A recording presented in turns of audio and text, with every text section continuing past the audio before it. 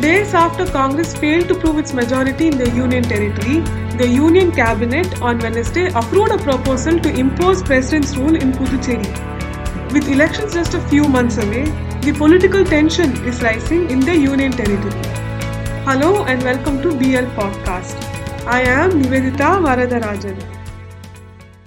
In a press conference today, Union Minister Prakash Javadekar told reporters that no party came forward to stake claim and form the government in Puducherry after the resignation of Chief Minister V. Narayanasamy. He resigned after his government was reduced to a minority after 5 Congress MLAs and 1 DMK legislator resigned in quick succession. Thus, Lieutenant Governor Tamilisai Soundararajan recommended President's rule in the Union Territory and the Union Cabinet approved the same. After the President's assent, the Assembly will be dissolved, the Union Minister added. Puducherry will go to polls this summer and thus the President's rule will not last for more than a few months.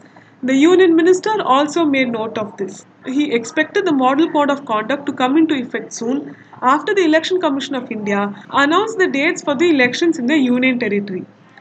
Meanwhile, Narayanasamy has been very clear that the BJP, the AINRC and the AIADMK shared the blame for the collapse of his government. He said that his government was toppled, and I quote here, through undemocratic and scrupulous design and the conspiracy hatched by the BJP in coordination with the AIRNC and the AIADMK, unquote. He said that the centre had gone so far as to post former IPS officer Kiran Bedi as the Lieutenant Governor in Puducherry way back in May 2016 with a plan to, and I quote here, to rock the boat and disturb the democratically elected government.